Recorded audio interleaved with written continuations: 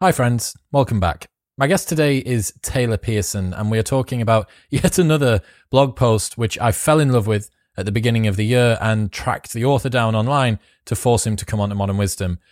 Your life is directed by the core values and operating principles which underpin it. Whether you've written them down or not, whether you even know what they are or not, they are the wind in the sails of your life.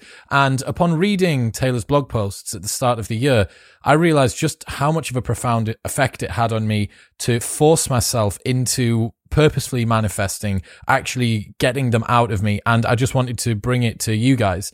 If you're in the right place to hear this, I genuinely believe that the exercises which Taylor takes us through today can really, really impact your life in a massively positive direction, and they're free. My advice would be that once you've finished listening to this episode, head to Taylor's website, check out the exercises and give them a crack yourself. I'd love to find out if they have as brilliant of an impact on you as they did on me. In other news, this episode of the podcast is brought to you by Eleiko. One of the key principles that I didn't bother talking about today is always trying to lift something heavy. As you know, progressive overload is king in all areas of life, and the easiest way to do that is to have a home gym setup. Eleiko are the #1 supplier of gym equipment on the planet. They have the best dumbbells, kettlebells, weights, plates, bars, racks, and everything else that you need to make sure that you are not getting any slower, softer, or fatter while lockdown continues. We don't know what's happening with gyms at the moment, and God knows if they're going to stay open. LA's just locked back down. Make yourself anti-fragile. Head to shop.eleiko.com and use the code MW15 for 15% off the best gym equipment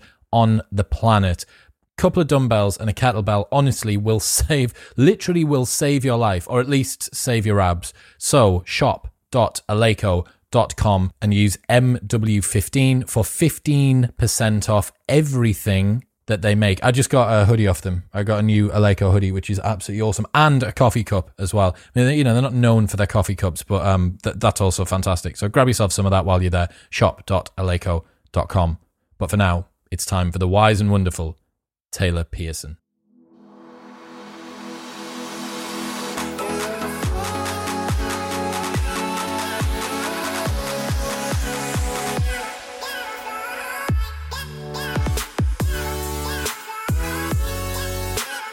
Before we get into today's podcast, I have to put a disclaimer out. It is absolutely sweltering in Newcastle, so I'm wearing a vest. Got loads of stick last time I wore a vest, but it's not a lack of care about this podcast. I'm super excited to sit down with Taylor Pearson. It's just too warm, I'm in under a bunch of lights, and it's challenging today. But Taylor, man, welcome to the show.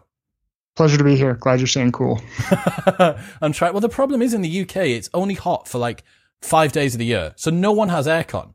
Like, to not have aircon in a house in America would be ridiculous, right? But over here, it's like, why would you have aircon? It's cold like 7.5 months out of the year. And so it is what it is.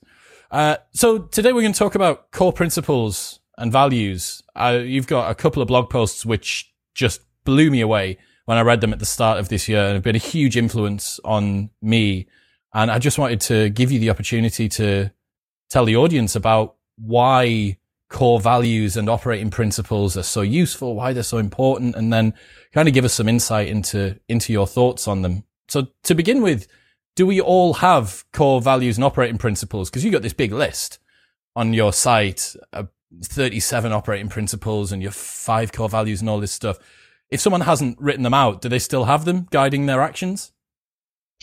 Yeah, I think at some level, right, you all have intrinsic, we all face decisions every day. You have like whatever mundane decisions. Am I going to have a salad for lunch or a burger for lunch? You have, who am I going to marry? Who am I, what am I going to do with the rest of my life? Blah, blah, blah. And there's some algorithm, so to speak, right? You have some internal way where you're like weighting what's going on in that decision and choosing it one way or the other. So yeah, to me, it's something that, I think everyone has to some extent internally. I found externalizing them, sort of like making them explicit where I can kind of read them. One can like help me be a little bit more self-reflective, right? Like, is this actually something that I think is important? Do I want to do this? And then, oftentimes also just I find I'll sort of treat one area of my life one way and another area of my life in another way, right? And so when I sort of like put all those things out on paper, it forces me to be a little bit more like, oh, like actually this is like a bit hypocritical, and I could apply this to there and that to there.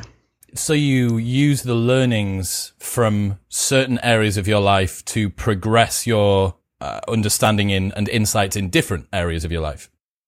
Yeah, I think, to start maybe the general operating principles, the way that kind of like originated for me, and I'm sure like everyone sort of has this experience, is like you do something dumb, you make some mistake, or you have some like significant learning. You're like, wow, I really hope that in the future, like I don't do that thing that way again. Like this is the correct way to do that is actually this other way, and like that's what I should do. And I guess I found myself like just despite thinking that, I would then just like proceed to make the same mistake in some slightly different way at some point in the future. And so kind of the way my general operating principle started was like, okay, this thing, like I want to remember this, and so I'm going to write it down, and I sort of put it in a place that I can look over once a week or every other week, typically around sort of like when once a week I'll plan out my week and kind of what am I going to prioritize, what decisions I'm going to make, and I'll read through that. And, very frequently it's like, oh, like I'm about to make that mistake again. For the 14th time kind of thing. But if I have it there and it's written and I can look at it, I go, like this, I can notice that I'm doing this thing again, and I can be a little bit more deliberate about it. So having those externalized, sort of written down, has been really helpful for me. You've touched there on the fact that it's avoiding mistakes rather than kind of expediting successes.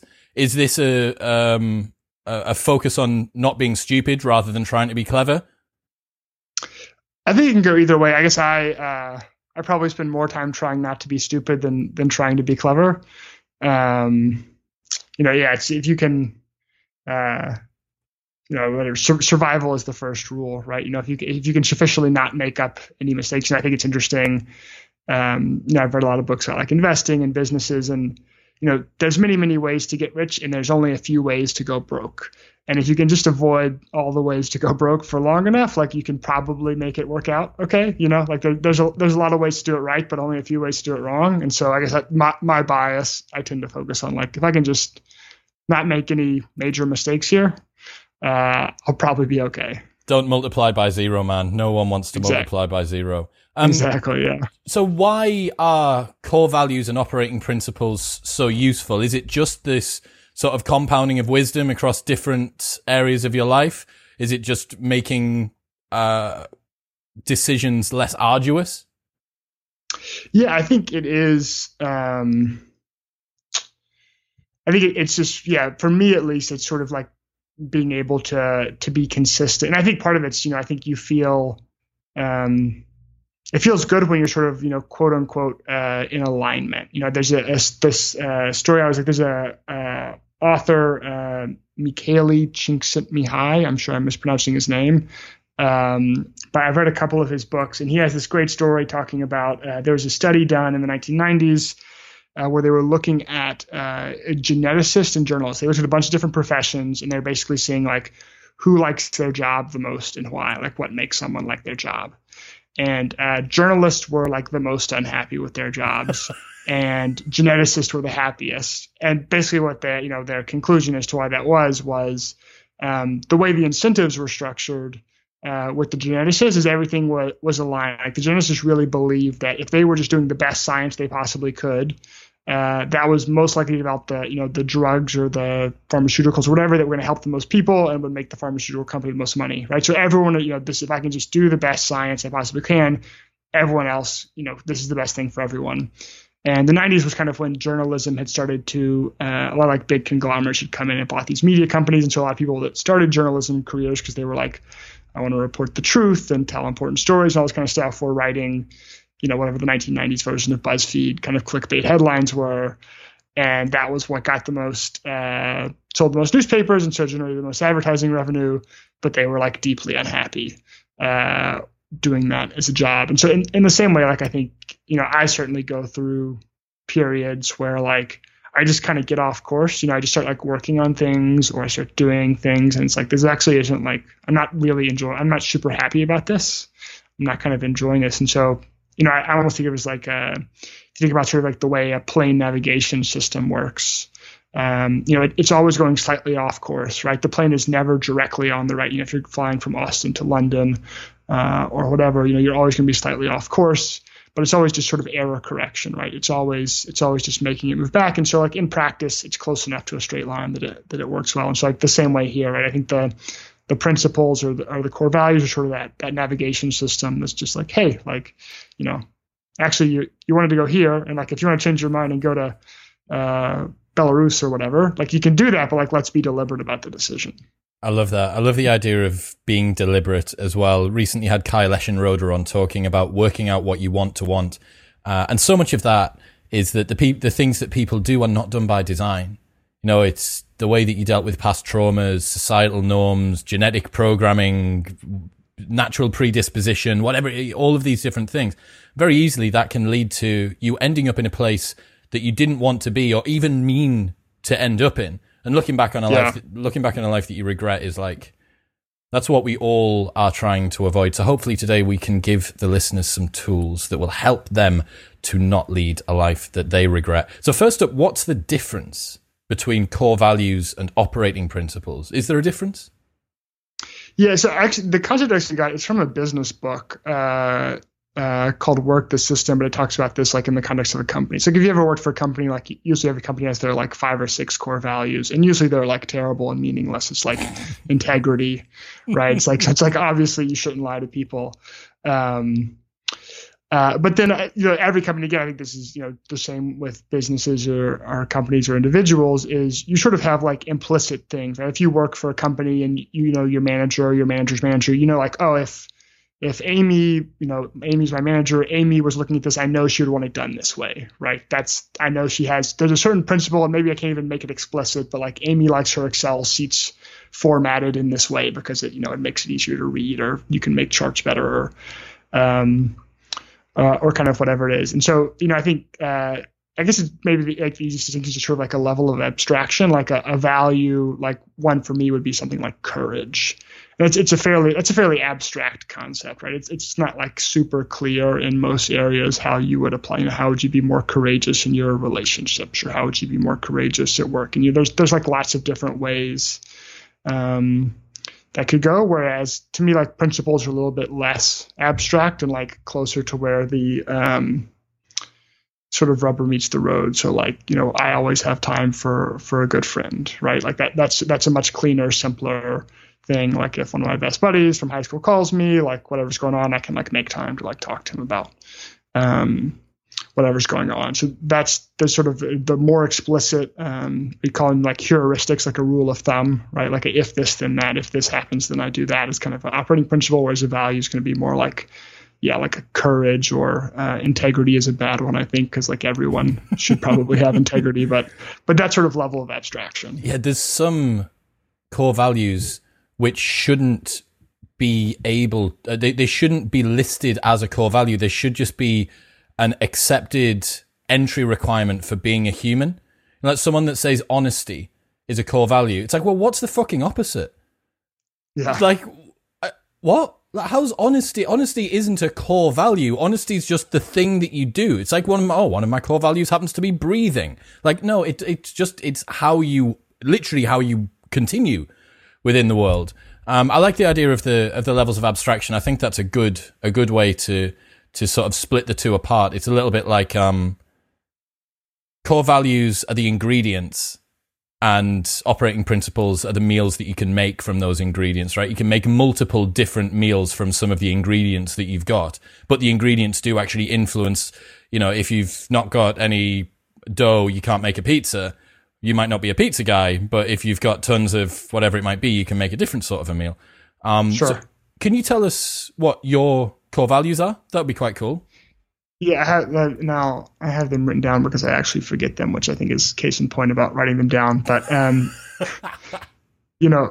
think one for me is like agency, and that's just kind of like it's important to me. It's a core value that I have a lot of control over sort of how I live my life. Like I guess a lot of the ways these things sort of develop to me is just noticing things that like bothered me, or just ways in which you behave differently. And so I just find like most most people could like put up with like a bad job or someone they didn't like. I just couldn't put up with it. I would just like 15 minutes in a conversation with someone I didn't like I just couldn't suck it up and deal with it and talk to them for the next hour at the conference or whatever. Like I just had to get out of there. And whatever, would just do the Irish goodbye and like walk out of the conversation and go for it. So agency, sort of choosing how I live and helping others do likewise. Like self-development in some capacity and kind of like learning has always been like very important to me. Like I if I don't read for long enough, I get like very cranky. My wife will tell me to like go away and like take some time to just like do a little bit of reading. Taylor, leave the kitchen, go and grab a book. You're on the naughty step with your book for 15 minutes until you come back. Yeah, that's right. Mood. And then I'm in a much better, I'll come back and I'm just like, oh, it was so interesting. I really enjoyed that. Thanks. Yeah, courage was one I mentioned. That's another one that has come up for me a lot, and I think applies in sort of, there's a lot of different areas of my life where I found that I was basically unhappy because I felt like I was lacking kind of courage in retrospect. I think, sorry to interject there, am I right in saying that courage was one of the ones that you put where you didn't feel like it was something you necessarily did naturally, but was a guiding value which helped you to operate more effectively when you had it? Is that one? Yeah, and yes. I don't know how typical that is to me or in general, but as like you face some challenging decision, you're like, maybe I'd rather not make this decision, or I'd rather sort of make the easier path. But at some point it became clear, like if I reflected on past decisions, like typically the more courageous choice I was happy with in retrospect. That's really interesting. So I remember reading the blog post the first time I read it around about Christmas time and thinking that was a really clever way to identify one of your values, because what's quite easy to do here is to reverse engineer, this is the sort of person that I am, therefore these are the 5 values which are most close to the person that I am. It's like, I am a person that is, if your list of 67 was a list of 5,000 and it had all the bad stuff in there as well, it's like, I'm a person who is shy and timid and easily irritated and blah, blah, blah, quick to judgment and all this sort of stuff. What you've done is you've set a North Star for something that you want to be, not necessarily an existing disposition that you have, like that's the agency thing is something that is inherent and inbuilt into you, whereas the courage thing is something that you are looking to try and put more of into your life, right? Yeah. And I think, I guess those two, just as we're talking, I'm thinking about it, something that's been sort of very influential on me. There's a guy named Joseph Campbell, I've talked about him before. He was a professor, I think in like the 70s and 80s, but he wrote a book called Hero with a Thousand Faces, and then he kind of became well known, or to the extent he was well known, he was kind of the influence on George Lucas of the writing of Star Wars, that he had studied all these sort of like ancient myths, religious stories like Bible, Northwestern, Native American, et cetera, and this idea of the hero with a thousand faces is all these myths across all these different cultures are actually telling a very similar story. There's a certain structure underlying the story. And the reason that's evolved in all these different cultures is because it's a way of sort of teaching people how to deal with various things in their life, right? You can read these stories, you read a good like fiction book or this kind of thing, and you can see how it could apply to your life. Oh, like I'm not dealing with this exact problem, but something like that. And one of the key, and so he broke it down into 12 stages of the hero's journey, that the hero confronts a problem, they set off on a challenge, they overcome difficulties, and they come back and then they bring their knowledge to the world, and they're sort of like teaching, right? You can like see this in Star Wars, you can see this in the Bible, like this is very sort of like universal mythology. But at the moment, sort of, I think it's like the third stage in the way he describes it is what he calls the refusal of the call, that you have something that's calling you, okay, like if you're like Luke in Star Wars, right? It's like he's being called by Obi-Wan to like go on this quest and do this thing. He's like, no, I have to stay on the unwilling hero, take care of my parents, and I can't go off with you. And then eventually you have the crossing of the threshold, right, where the hero accepts the call to adventure and they step into this new world of, and this out in Star Wars, it's like, if you remember the scene where Luke goes to this like weird bar, and there's like all these aliens there, and it's like crazy, and he's like never seen all these different sort of things. But you can think about that as sort of like a metaphorical things. Anyway, going back to this idea of like agency and courage, right? It's that, I realized in retrospect those times when I sort of approached the threshold, there were times I had turned away and there were times I had chosen to cross the threshold. I'd had some courage to say, I'm going to step into this unknown world and do something. Whatever. Sometimes the unknown world is something that's seemingly quite small, like going to a different school, whatever it's going to be.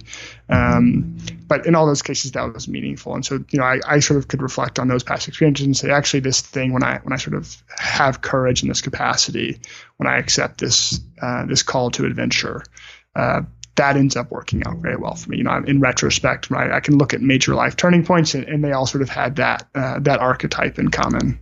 Yeah, so that's a predisposition before making a good choice. Tends to be something which comes just before a prelude to that. So, okay, we got the first three. What else have you got?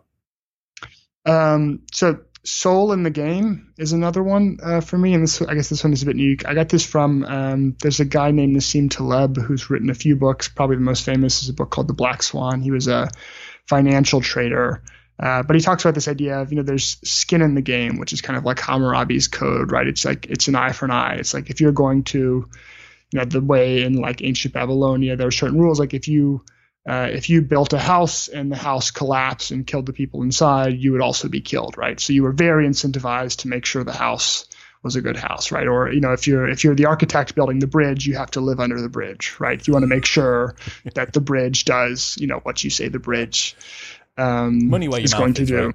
Yeah, and it's the idea is there should be a symmetry and risk, right? Like you shouldn't be allowing others to take risk for you, right? You should have the same exposure. If I'm building houses, like it's not fair that I'm going to live in a house built by someone else that's better at it than me, and I'm going to put everyone else in my crappy house that I don't know what I'm doing, and they're going to be at risk or whatever. And so Soul in the Game is kind of an extension of that concept. It's when you take on risk for others, right? I think you do this with a friend or people in your family or whatever it is. It's they have something going on, and you bear some of that burden or that risk for them. So that's kind of the idea of Soul in the Game. And again, that was sort of I got that from his book, and I really liked it. And then I sort of kind of reflected on it. I was like, when I sort of do this, when I have skin in the game, when I have soul in the game, and have that risk there, I just feel better. I just feel better about it, right? Like I just feel confident what I'm doing. That's cool. And what's last? Is it 5 you've got? 5, yeah. And the last one is just reciprocity, to create more value than I capture. There's I got that from, and you can see a lot of these I basically borrowed from other people, and they resonated for some reason or another, and I put them down. But Tim O'Reilly from O'Reilly Media they do sort of like tech publishing books, and they had some funny moment. I think they had published a book on like C++ programming language, and they got an email from this guy that was like, I just sold a $5 billion company based on your like $50 book on C++ that I read and then built this software into it. So they were joking. They were like, well, at least we create more value than we capture, right? Like, we spawned this $5 billion companies and made $50. And that's an extreme example, but I think it's like, yeah, like that to me seemed like an important principle, right? Like I want there to be sort of more value created than I'm just capturing myself. You want it to be a sort of net positive. That's beautiful, man. I mean, if you've got those things as the foundation to your life that sits below the building you build on top of it, or as the ingredients that are going in, if those are the ingredients, I challenge you to make a shit meal out of that. I think it's going to be challenging to have a shit meal as long as you stick to those good ingredients and you build out of those. So I did mine when I followed the exercise that you have on your blog, and everyone that's listening, it'll be linked in the show notes below. I really, really highly suggest that once you finish listening to this podcast, you go and do the core values exercise. You said 15 minutes, which it might take someone 15 minutes, but it took me a couple of days because getting it down to 5, it wasn't hard finding them. It was reducing it down to 5. And I'm like, I can't get rid of that one. I can't get rid of that one. That's that one. So, but anyway, I managed to get it down, and mine spelled out an acronym, which actually helped me to bypass the forgetting them. Oh, that's smart. Yeah. I know. So it spells out CASES, CASES. So curiosity, to be curious, to explore myself and the world around me, to meet new people. Adventure, to see new places, do new things. I want to live life to the fullest. S was actually a steal from you about the soul in the game, which was where you'd taken a concept and then reworked it, and it was selfless development. So it was to improve myself, learn how to operate effectively, and then teach others what I have learned. E, excellence, to make the most of minutes. I want to be precise with my thoughts, words, and actions. I want to fulfill my potential. And then the final S was self-care. In order to be everything that I need to be for everyone else, I need to look after myself first and foremost. And having those 5 principles, man, at the start of the year has made a really profound impact, because every time that I'm faced with one of the 1,000 Inquisition-sized questions that we ask ourselves about, do I go for a walk? Do I go to bed on time? Do I get up on time? Do I hit the snooze button? Do I look at my phone while I'm in the car? Do I do whatever it might be? Like all of these different things. I'm like, well, okay, how does it apply to these? And having the balance, and I think this is why the chopping task was so difficult, because you understand that the balancing act's quite important as well if you're going to have a maximum of 5. So for instance, for me, excellence actually is really, really applicable to a lot of the different things, but curiosity kind of guides the direction. So excellence can kind of be how curiosity and adventure are in motion, and finding that balance. But yeah, everyone that's listening, you need to go and do the values exercise. If you can do it in the space of an hour, I'll be really, really impressed. Maybe you just happen to look upon it, but you give, it's like a big chunk of like 70 potentials, and then other people can add their own in. But dude, I think it's a really lovely way to kind of just reset the way that you operate within the world, right? Ensure that you are aligned, as you said, that your thoughts, words, and actions are aligned with actually who you want to be, who you are. Yeah, it's interesting. I'm curious. Like, I know I sort of sat down and did these once, and I remember particularly like the soul in the game one. I kind of remember kind of coming to that and like actually I see this is really important to me. And I find when I would sort of write these down that, as I said, like I would sometimes be applying them to one part of my life but not others. And I just remember it's sort of like I would reprocess everything. Right? Like, oh, like I'm doing this over here in this relationship, and I'm doing this over here at work, and I'm doing this in this other work project. And like it's congruent here, but it's not congruent, in one of these 2 places. And so like having it external, every time I would sort of like write one of these down, I'd be like, oh, I gotta like think through everything again a little bit, just sort of like reprocess, like, oh, like the reason I'm unhappy about this is actually because, I'm avoiding, some difficult conversation instead of being courageous about it or whatever it is. That third party perspective makes a big difference, right? Treating yourself as if you're someone you're responsible for helping. Yeah, I think it is a useful kind of construct, right? As you can sort of separate yourself, the thinker, from yourself, the actor, to some extent. Yeah, that 1 and 2 level.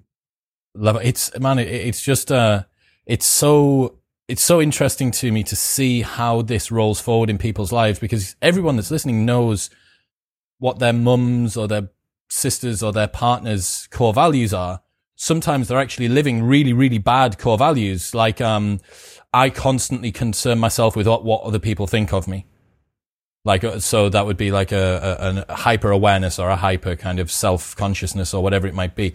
And if you by writing them out and having them there, it's almost like a checklist, right? That you got to go through. It's like, right, are you doing this? Are you being courageous? Are you having soul in the game, et cetera, et cetera. So moving on to the operating principles, of which you've got 37, and these are so cool. And I absolutely love the idea of creating this kind of compounding library, like iterating on lessons and things, principles that you can do. So could you talk about sort of where you started with this? Can you remember that story as well from, were you in Vietnam or Thailand or something like that? Yeah, I was a friend of mine. It was actually my roommate at the time. I think, and again, like one of these sort of daily decisions. It was like, I think Friday afternoon, like 3 p.m. and he was like going to the beach, and he was like, "Do you want to go to the beach?" And this was like agonizing, because I was like, "Well, yeah, I kind of want to go to the beach and like hang out and like chill out and have a drink and whatever." I was like, but I also like have this like work project that I like said I was going to do on Saturday, and like I haven't worked out this week, so I should like probably stay and work out tomorrow. And so I was just, it's like from 3 to 4 p.m. on Friday, I'm sitting there, and it's, to some extent it's silly. It's like, it doesn't matter that much, right? Like this individual decision doesn't matter, but like compounded, it does matter, right? Like if you miss one workout, like it doesn't really matter if you miss every workout. It matters a lot. And so I started, I was like, okay, I need to like have some way to like make these decisions better, right? Like I'm spending like an inordinate amount of time, deliberating on these sorts of things. And, again, like it's this one in particular doesn't matter, right? Like, and I think I ended up not going to the beach, but had I gone to the beach, like it's not, the trajectory of my life would not have been meaningfully different had all sort of other things stayed the same. And so I sat down that weekend and I think I wrote sort of like the first version, and at the time it was maybe like 6 to 10 sort of operating principles. And they were just sort of like things that at that point in my life I had in my head, right? And I think one of them was sort of this idea of kind of like an integrated life, that like my bias is I tend to just get really sucked into usually my work and like what I'm doing professionally. And like I mean this, and it happens to me all the time. 2 months ago, I track sort of my how many work hours, and I was like doing 80 to 90 hour weeks, and I was just like at the computer all the time, and I was like, I can't do this, right? Like this is not sustainable. And then what I would do is I just I have them in an Excel spreadsheet, and I'll look at them usually like every Saturday morning. I sort of plan my weeks out. I sort of do a weekly review and weekly planning first thing Saturday morning. And I would just notice, I would, again, like these certain mistakes, right? I would just do the same dumb thing over and over and over. And I'd be like, oh, I should like stop doing that dumb thing. Or, the inverse, it's like, like when I do this thing, like I'm really happy about it and it like works out really well for me, I should just like do that thing kind of more consistently. So, periodically, weeks when those things came up to me, I would sort of add them to the list of like, here's sort of another kind of operating principle that I find, I can look in multiple instances in my life where following this was beneficial. So we've touched on the integrated life, which is one of your operating principles. What are some of the others that stand out to you as the most important, or that you rely on the most, or just ones that you love? Yeah, the other one I sort of talked about, this idea of the hero's journey and the crossing the threshold. There's a book called The War of Art that I really like by a guy named Steve Pressfield. He wrote The Legend of Bagger Vance, became a movie about the golfer. He has a couple other famous books about like I think Spartan War or whatever, but he wrote this book about his sort of journey to becoming a writer. And he talked about this idea of the resistance, right? That we all have this voice in the back of our head whenever you're setting out to do something new that says, you can't do it, right? Whether it's you're going to start exercising or doing yoga or start a business or write a book or have a relationship, whatever it is, you're just like, no, you can't do this. Like, this is going to suck. And so he talked about sort of his own journey as a writer of like having this resistance in the back of his head, that he was basically bumming around and like waiting tables and doing a bunch of odd jobs for a decade. And he was like, this was just the resistance kind of kicking my ass, right? Like I just was getting beat down by this thing. And so part of his thing is, we all need to sort of fight the resistance. You go to war with the resistance. You have to see where in your life is kind of that resistance. Where is the resistance? And how can you sort of like lean into that, right? Lean into whatever that thing is that you can feel yourself avoiding. And so that was a good one for me, because having read that book, the sense for what he meant by the resistance, and that word doesn't mean that in a normal context. But if you read the book, you get the sense for like, I can feel that, right? And that's a question like I ask myself every week. Where am I avoiding the resistance, right? Where are the areas that I'm avoiding the resistance? And it comes up very frequently. I'm avoiding a difficult conversation with a business partner, or I'm avoiding letting go of a client because of whatever it is. So that one stands out to me. That's awesome. Like, especially because our evolutionary predisposition is to avoid change, right? Like we try actively. We don't want to do the new thing because the new thing might have a tiger in it, or the new thing might have a snake hiding under it, or whatever it might be. Plus, it's expensive, energy-wise and cognitively. And I always use this same example, but I posted about your OODA loop blog post a while ago. Dude, I've nearly finished the book on John Boyd as well, the one of the biographies. The Robert Coram. Yeah, no, great It's book. massive, though. It's so long. It just keeps on going. Anyway, this particular way of doing sort of decision making and kind of reflecting on the way that you operate within the world. And I can like post some stuff up about that, which is a game changer, right? I really love it. I love the idea of that. Post that up. No one cares. Every time that I post up me using Alpha Brain by Onnit, which is a nootropic, my inbox gets oh, dude, is this any? I'm like, that's the resistance there. The resistance is that the trick is the 5-minute Booty Blaster ab at home DVD for 6-pack abs in 20 seconds. That's what, because, hey man, I'm really struggling with my motivation or my procrastination to get this thing done for university. Okay. What's the best productivity app? Should I use Rescue Time or should I actually be doing Freedom tied in with Pomodoros and blah, blah? And I'm like, do you have your phone out at your desk? Yes. Right. Is that not, like, you know, like it's staring you in the face. Yeah. But again, it's the resistance, right? And it's often the things that we don't want to do. And then when you layer on top of that a lot of what we do is just signaling both to ourselves in terms of self-deception and to other people to make them think that we're doing a thing and that we're actually in control. It is increasingly, as I read more and more evolutionary psychology, I realize that externalizing the way that we operate is almost mandatory. Because like if you make a decision based on just like what you think at the time, it's almost definitely going to be wrong. Like the fact that we don't get hit by open traffic on a daily basis is a bit of a miracle. You know, like why your decision making is awful at the time. Yeah. It's terrible. I'll tell you one of the ones that I absolutely adore, which I've started using. Number 20, I go into Terminator mode at 85% complete. Once I get to 85% complete, I start obsessively focusing on the project that's 85% complete. The mind will play all sorts of tricks on me if I let it, trying to seduce me into doing something unrelated or new. I never give in to that. I get hungry and focused when I get to 85% complete. I get it done. Sebastian Marshall. Yeah, I mentioned I got that from my friend Sebastian, but I liked that. You know, and this kind of plays into the resistance, but I don't know. I feel like everyone deals with this. When you start thinking about, you get to that stage of the project where you start thinking about other people judging it, right? Like other people thinking about it. Your head just starts to play all these little tricks on you. It's like, well, maybe this isn't the appropriate thing for you to do at this point with where the brand is going. And, you know, maybe just put this on the shelf for a little while and like do the other thing, or even, you know, I notice I write like a weekly newsletter, and maybe from the time I start writing to the time I'm done, maybe it's 2 hours. You know, it's not that long. But at like 90 minutes, I'm like, nah, I don't know if this one's good. Like maybe I'll just skip this issue. This one kind of sucks, and I'll just like wait and do the next issue. And it's like, I don't know how many I published. 300 something articles on the internet. It's like every article basically was the exact same thing. Right? Like maybe there was like two, you know, yeah, like maybe two. I was like, oh, that was really good. But like most of them, I'm like, nah, this probably sucks. Like I don't know. Like I just kind of like go for it, kind of thing. And so that again, like that was a mistake I saw myself making over and over. And I was like, okay. And then you know, I was talking to Sebastian. I was like, that's a great rule, right? Like if it gets to 85%, if you get that close to getting it done,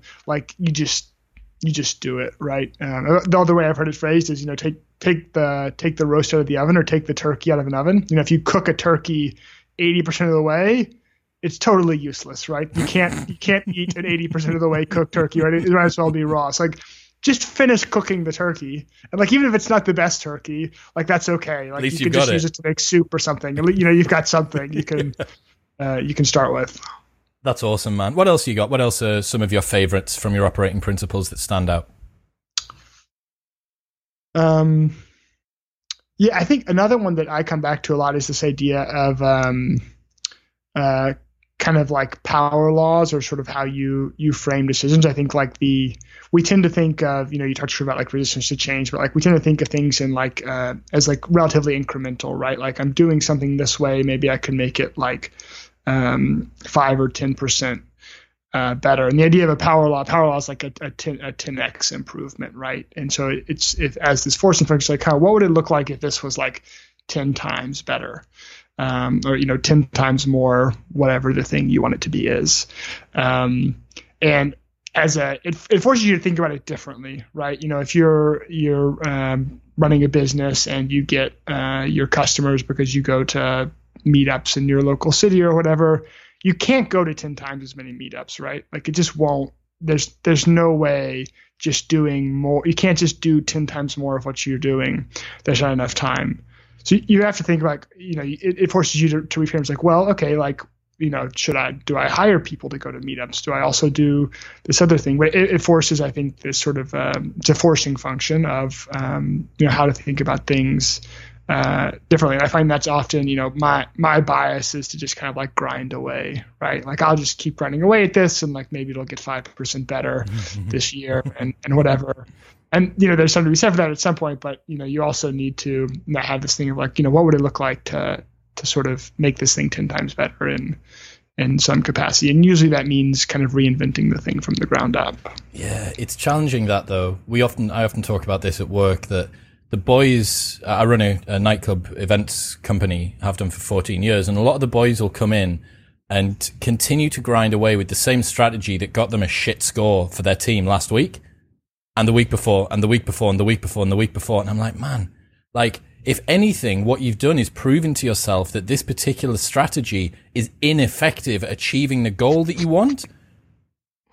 Like, this is an identifier. This is you constantly stepping on a mine, then getting an artificial limb refitted each week, and then going, wow, that mine. I know the last, like, 5 times I've done it, that's happened, but this time might be different. And it is that just that there's a cost, there's a challenge with that orthogonal lateral thinking? Do you think that's a big part of it? That we like to routinize stuff, therefore we continue to grease the groove we're already in? Yeah, I don't know why. I mean, I wonder, part of it's like, as you said, there's some like resistance to change. Like, the way you're doing it's not working, but it's not working in a fairly predictable way, right? Like, this isn't working. This is going to fail, but it's not going to fail in some spectacular, embarrassing, terrible way. It's just going to fail in a very normal, predictable way. And like, I guess that's true, right? Like a lot of times it's like, people would rather fail in some, they'd rather have it go badly in some predictable way than like take some risk. Like, well, if I try doing it this weird, different way, it could spectacularly go wrong, right? Like this could end really badly. Right? This is why I think people have a aversion to driverless cars or self-driving cars. I think people would much sooner be killed at the behest of a human than survive at the mercy of a robot. Like they just think, interesting. Like there's a lot more. Look at every single stat that you've got. Every single statistic about how many road deaths there are, especially in America, it's crazy. Total number of road deaths that occurs, like it's a real big number. You think if we had all of the appropriate technology moving forward, we think we could reduce road deaths by, and it's some stupid margin. That's like 80%, 90%, something like that. Yeah. But there's an aversion to it. It's like, why? Well, like, the deaths that we do have, like the mistakes that I do make, at least I know that it's like mine to bear. I don't know, but I think that's a lot of it. It's that sort of existing paradigms, right? People don't like new. Yeah, I think there's like the evolutionary psychology they take there is interesting. Right? It's like if I go forage over here, it kind of sucks, and I just barely get enough food to live. But like, there's no lions hiding in the bushes over there, right? Whereas like if I go to this other place, it could be way better, but like there could be a lion in the bush, or there could be like poisonous snakes, or like whatever it is. So like maybe. And I think it's hard to parse out, because like there is some wisdom in that, right? Like if it is going to fail, don't multiply by 0. We said it at the start. We said it at the start, right? If there's a lion hiding in the bushes, like you shouldn't go there, right? Like it doesn't matter how delicious the berries are on the other side of the lion, like it's not worth it. Don't go through the lion. You don't go through the lion, but I think there is, particularly for myself, and I think this is generally true. Like, you get hung up on other people's perception of whatever it is, right? Like the quote unquote lion is something more like, my friends are going to think I'm dumb, or the people at this venue are going to think I'm dumb, or whatever it is. And like, that's scary. Again, like I think the evolutionary psychology explanation here makes some sense, right? It's like if you get thrown out of the tribe and you're left on the savannah all by yourself, like you're screwed, right? So like you got to, even if it's not the best thing, like you got to make sure that the tribe kind of likes you. And I think one of the nice things about the present day and the internet is like you kind of get to pick your tribe, right? Fuck the tribe. You kind of get to figure out who you want to hang out with. Yeah. how should people, so the core values, we've got that in an exercise that people can go and do on your blog, but the operating principles are a little bit more iterative, right? It's kind of a compounding library that you acquire yourself as you see things. So how would you advise someone says, fucking hell, like that Taylor guy told me I need some core values and operating principles and I haven't got any, like, how do I start compiling my operating principles? What should they do? Yeah, I think, you can link to the article, but like read mine, read other people's, and like maybe you get some idea. And I like, as a lot of mine, as you quoted the Terminator one from Sebastian, like that actually wasn't my idea, right? Like he just said that and I was like, oh yeah, actually, like if I did that, things would work out better for me. And I should kind of just start doing that. So I think, yeah, you can use it from other people. And then I think having just some sort of reminder, I don't know, once a week, once a month, where you sit down and you read over whatever you have and you think about, like, is there something else that I would add to this list? And that's mine. I sort of have my internal version that's maybe like 45 or 50 now, but I don't know, maybe every year I find like 3 to 5, right? Like it just kind of slowly, incrementally grows as, new things come up for me. That's awesome. I'm going to give you a couple of mine. So I've only been working on I haven't taken any of yours, although a lot of yours are phenomenal. But I've been building mine up in preparation as soon as we put this podcast in. So one of them is from Ethan Suppley, guy that was in the Butterfly Effect, and My Name is Earl. He was on the podcast 2 weeks ago. And he's got this thing from a coach that taught him martial arts called No Bad Reps. And basically it's that you're always drilling something. In a very, very real way, from a neurological perspective, everything is a habit. Whether you choose to continue to do an existing good habit, break the good habit, do a bad habit, break the bad habit, everything you do is building an action which is more likely to occur in future. And there's this, the partitioned brain approach, which is in Why Buddhism is True by Robert Wright. And he talks about the modular brain, and he talks about that as well, that it's like, which module wins? Does the I eat a cookie module win, or does the I decide to go to the gym win or not? And Ethan's coach from martial arts is saying, like, you're going to do this movement. You can either drill it and make the next time that you do it compound on something that's better, or you can do it with poor technique, and next time you've got to undo that, plus then try and get yourself better again. So no bad reps. And I thought that was just like a sick operating principle. And it was like quite cool that it was just sort of 3 words. And then another one from Naval, and this is linked with Tiago Forte, who his most successful tweet of all time. Naval's is escape competition with authenticity. No one can beat you at being you. And then Tiago has, you can't compete with someone who's having fun. But escape competition with authenticity, no one can beat you at being you, is just, it ties in so much of the stuff that I've learned from doing this podcast and speaking to cool, interesting people like you. And the fact that your competitive advantage is your unique mix of background and talent and the funny way that you pronounce the letter T and, all the stuff. The fact that you wake up and your back hurts, everything that you have coalesces to become your unique offering to the world. And that is your competitive advantage because it's your ability for authenticity. So those are the 2 that I've got for now, the no bad reps and the escape competition with authenticity. I like that. I think it is useful to sort of borrow them from other, like the no bad reps, right? Like obviously that's applying to like martial arts or exercise or whatever, but you can't, it's fairly easy to sort of like generalize that to other things, right? Whatever you're working on a podcast, you're working on an article, like you don't sort of, everything has like some level of focus, right? Like I'm not going to just like mail it in on this one. Yeah, no, I agree. So one of the things I wanted to touch on before we finished was you got this really interesting article about the truth about working smarter, not harder. Could you take us through that? I think you say that there's only 3 ways to work smarter, not harder, but then when you read the article, there's 5. Well, there you go. Truth in advertising. That's fine. Well, that's how you sign up and you think you're just getting 3. But it's actually, bonus, yeah. It's actually, here's the DVD extras. So, prioritize tasks by energy level. What's that mean? Yeah, so I think like one way you think about like sort of how many I'm going to have this much time, this much work in the week. We tend to chunk it up into time. I think it's it's probably more useful to think about it in terms of energy. So I got for me, like 9 a.m. to 12 p.m. in the morning, like my productive output at that time relative to say 9 p.m. to 12 a.m. at night is like a factor of 10. Like it's vastly better. Like I've never in my life created anything useful after 10 p.m. at night, right? Like it's just nothing good happens there. Like basically everything has been, between 9 and 12 kind of thing. And so most people don't, you just wake up in the morning and you're just like, I just start kind of doing the things I got to do. Right. And like, for example, like for me, it's like if I start and I just like do a bunch of administrative stuff at the first thing in the morning, now like my best energy when my head was clear and everything was straight, I just spent like sorting out my bookkeeping or whatever, trying to set an appointment with someone that, isn't coordinating well or whatever it is. And it's just like, it's a bad use of that time. And so like that kind of thing, it's like, I'll do that at like 5 o'clock in the afternoon. Cause like I'm tired. I've already done a bunch of stuff in the day.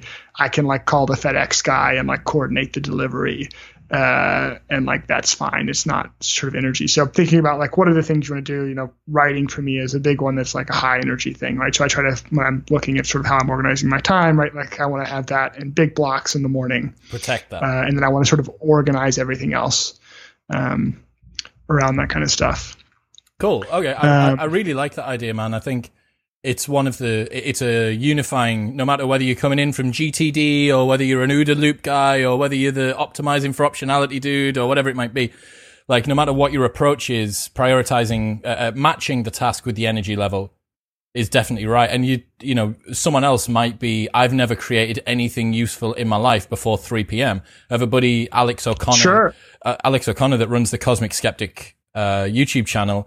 And, his university, like sleep and wake cycle makes me feel physically ill. Like he starts writing his Oxford University theology and philosophy essays at 10, 11 p.m. It's like he starts winding up for work at that time. Totally. And then he'll go to bed at like 5 a.m. or 6 a.m. But he'll go into his halls of residence or whatever in Oxford and go to his hallmates down the hall at 2 a.m. and play piano as a break for 30 minutes. Like his hallmate will also be up at that time and they'll do a bit of piano. And I'm thinking, 2:30 in the morning, go to bed. Right. Like, go to bed. But that for him, that's the cadence that works, right? So he's matching his energy with the tasks that he's doing, even apparently playing the piano. So your second one is learn new skills. How can that help us work smarter, not harder? Yeah, I think, this one is maybe the simplest or the most obvious, but, like being deliberate about I like this idea of like, of no bad reps. I was thinking about this. My first job was in marketing. That's sort of my original professional background. And I would meet these people that had, quote unquote, 5 years of marketing experience and would just do like really dumb, something that not someone you wouldn't know like off the street or whatever. But like if you'd been working in a career for 5 years, like you should have learned some things about like how things work there. Dude, that is the quote that I want to take away from this podcast.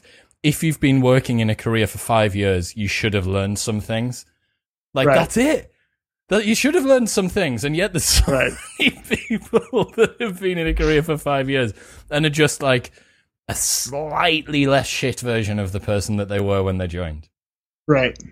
And I think it's like in any field, like market, like there's like, I don't know, 5 or 10 books maybe that you could like read on marketing. And like, that's like probably 70% of the stuff you need to know. Like it's not like at least the sort of like fundamentals are the basics kind of thing. So just like, I think it's particularly whatever you're doing, like if you're reading about something and you're doing it at the same time, you get that really tight feedback loop, right? You're like, I'm reading about how to do some email marketing or whatever. And then I'm like working on doing the email marketing. I think, oh, actually like, well, what about this problem that I just ran into? And then, you can go back and forth and that sort of loop of practicing and reading is much more productive than sort of either of those in isolation.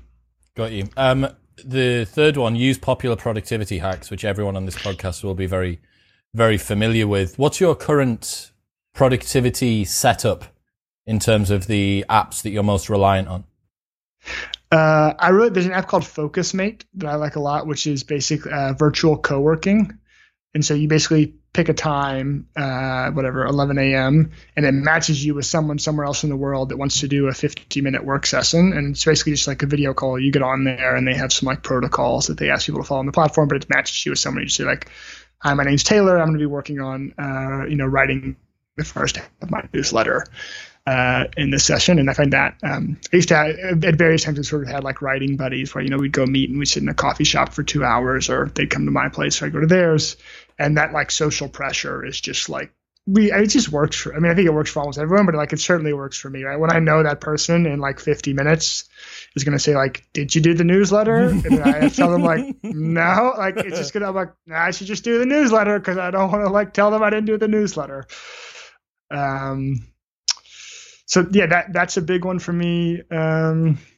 Right now, I do. That's kind of like a version. I think you mentioned sort of like the Pomodoro technique is sort of like breaking things down into chunks, right? So that's a 50-minute chunk. I think typically Pomodoro is like 25 minutes, but having this sort of like deliberate blocks, and then I'll go for a walk, stretch, have a chat with someone. That's cool. I like the idea. I like the idea of that guy. Next up, you said use software and automation. How can you use that to be smarter, not harder?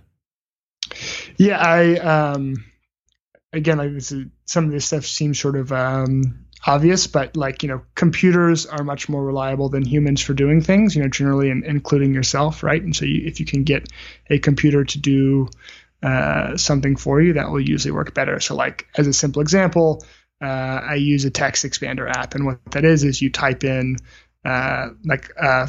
one of the ones I use is a comma chat, CHAT, and it pulls out this thing and says, hi, I'd love to set up a time to talk with you. Let me know some times that are convenient are you for. If you'd like to go ahead and book a time, I have my availability here, right? And because I do that, twice a day, every day, forever. And then it sends, and then instead of like spinning 5 emails back and forth trying to figure out time to work, they have all these calendar apps now. I use one called Calendly. There's a bunch of them, but it just like syncs up with my Google Calendar, and the person can say, Taylor's free at these times, and they book.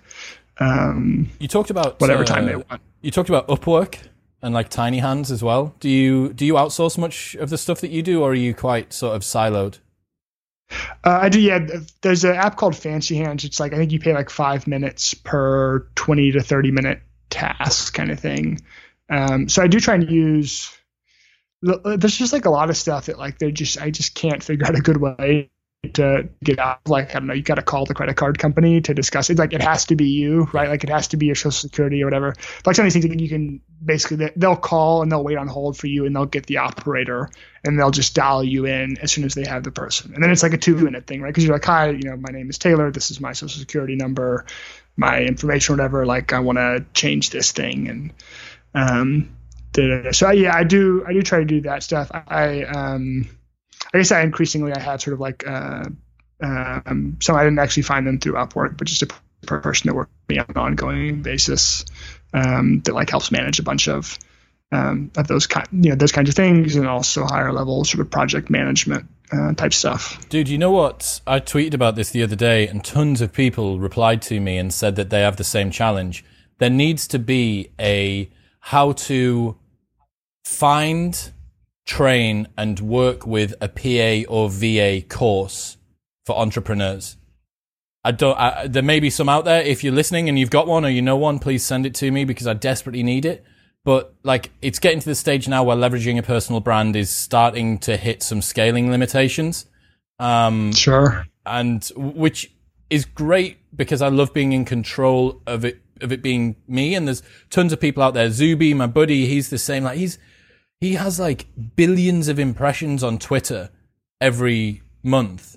And all of these different things, trying to sell a book, and sometimes I do coaching for people, and I do this, that, and the other, and I'm just like, it's just him.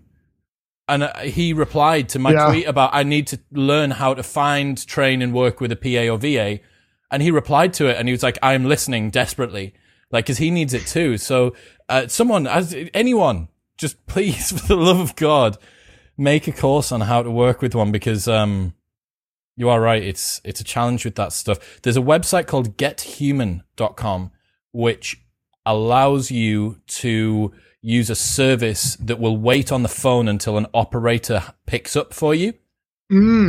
That's good. I don't know if that's available in America, but it works in the UK. And I found out about that on the Life Hacks first episode of second season that we released the other week. So that came out. Final one, the fifth way to work smarter, not harder, develop courage. What does that mean? You mentioned it as one of your core values.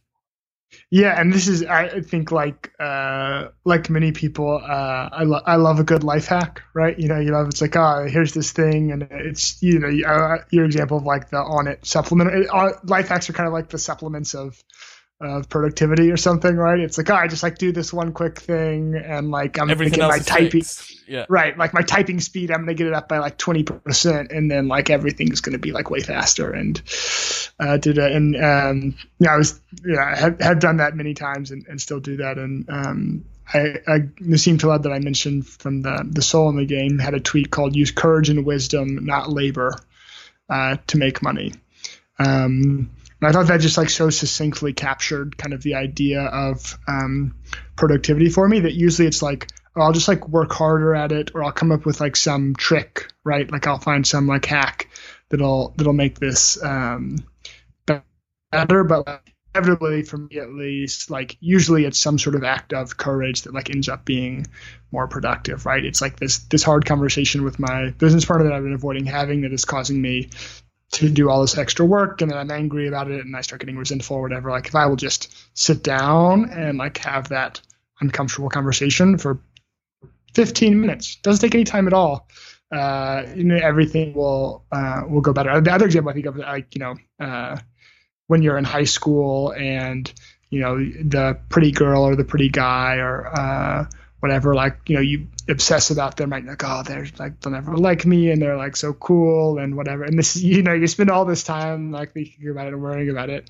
And like, you could just like figure it out real quick, right? Like you just walk up and you say like, "Hi, I think you're cool. Like, do you want to go to the movies or whatever?" And like they say yes or they say no. And like, that's the end of it. And then like you go on with the rest of your life. But like everyone in high school, I suppose, but like I did it too, right? It's like there was some girl, I was like, oh, she's so cool and she's smart and funny and and I'm just going to think about this for 4 years or whatever. And it was like, I could have sorted it out in 2 minutes. It was a 2-minute job. Like it could have been in and out, there was no reason to draw it out that way, but it was a courage thing. I was like, oh God, like, what is she going to say?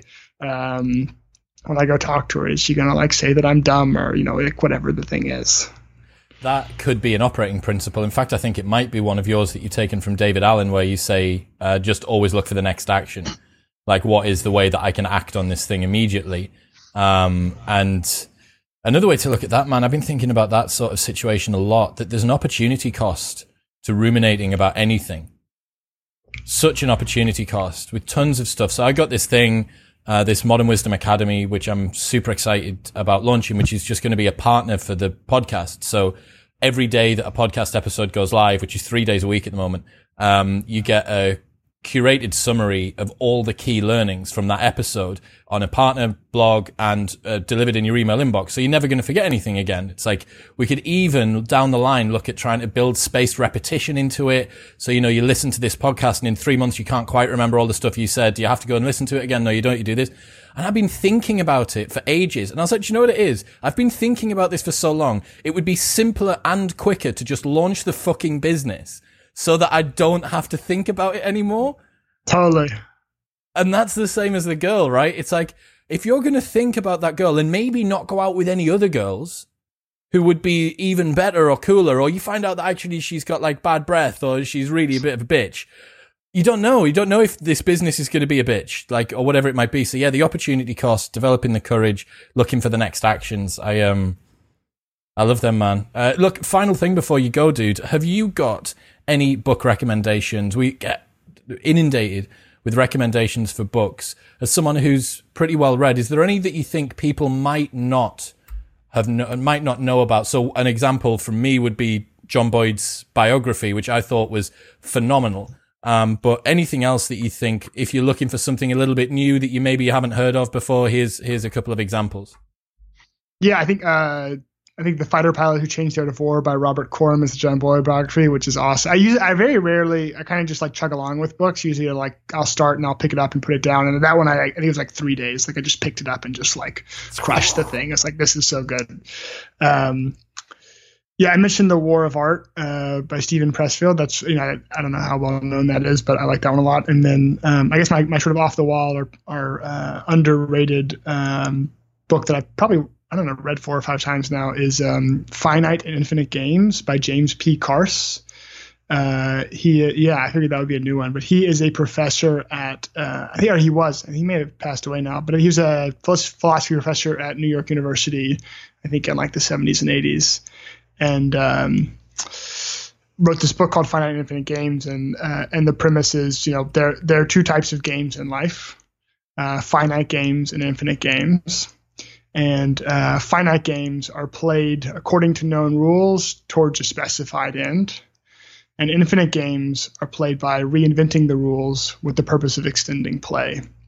And that's basically the summary of the whole kind of book. So, like, for an example, when a father is playing catch with his son, it is not a finite. He's not trying to win catch, right? He's not trying to. There's rules to catch, and I'm trying to throw it the hardest and win catch, right? You want to make catch fun. You're trying to invent new rules to catch, so you can keep playing catch with your son. Or that's my American baseball analogy, but you can use the football analogy or whatever you want, right? It's an infinite game, right? Like the success is like we just get to keep playing catch into the future. And I think that, that's true of so many different areas of life, right? You can approach like, well, once I get to this thing, then I will have won the finite game, whether that's, the sport or the whatever it is.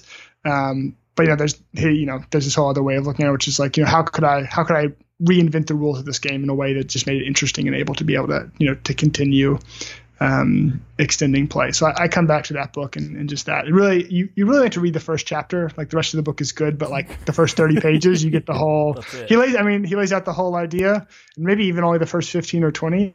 But the first chapter of that book is phenomenal. That's awesome. It's a much cooler, less cliche version of like the path is the destination. It's about progress, not perfection, and stuff like that. I actually prefer that. I prefer talking about the way that the game gets played and being able to continue playing the game as well. I think that's a cooler way to do it. Man, we made it. We did it. Great success. We made it through. Everything that we've gone through, your phenomenal blog, which, like you say, 300 posts from the last God knows how long. What's next? Or is there any other stuff that you want to plug? Any stuff that people should go and have a look at? Check out the blog. I have a newsletter. I write random things on there, so if you're into that stuff, go for it. That's awesome, man. Thank you so much for your time, Taylor. I've really, really enjoyed this. Cheers, Chris. Pleasure.